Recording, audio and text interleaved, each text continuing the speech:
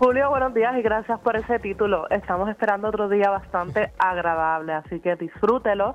No esperamos lluvia importante. De desarrollarse estaría surgiendo durante las horas de la tarde en los municipios del centro oeste de Puerto Rico y prácticamente sería lluvia de carácter moderada.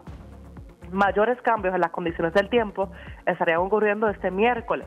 Por lo menos la mañana debe estar soleada, en la tarde lluvia a desarrollarse en los municipios que se encuentran justo al norte de la cordillera central, y en las horas de la noche es allí cuando esperamos que un frente frío comience a ingresar desde el oeste y cruce la isla a través de la madrugada. Este frente estaría abandonando la región de Puerto Rico después de las 8 o 9 de la mañana del jueves, así que prácticamente la noche del miércoles y la mañana del jueves pues sería lo más activo asociado a este frente. Este frente no estará trayendo condiciones significativas sobre nuestra zona local. En su mayoría debe ser nubosidad, sí áreas de lluvia localmente fuertes.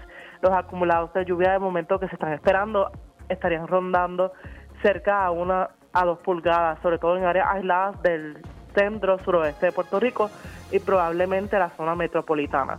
Ya una vez se aleje este frente, tendremos días bien agradables, ya que los vientos se estarán estableciendo desde el noroeste, consigo estarán trayendo aire refrescante, así que las temperaturas deben disminuir, por lo menos las máximas estarán acercándose a los 81, 83 grados en las áreas costeras.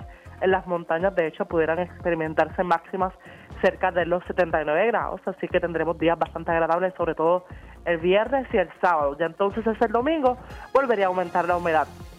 Adicional a eso, las condiciones marítimas, todo muy tranquilo, casi todas las playas de la isla tienen bajo riesgo de corrientes marinas, así debe de prevalecer mañana.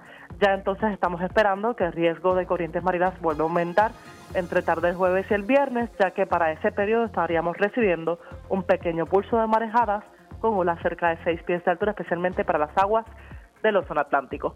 Esa ha sido la información, pasen un buen día.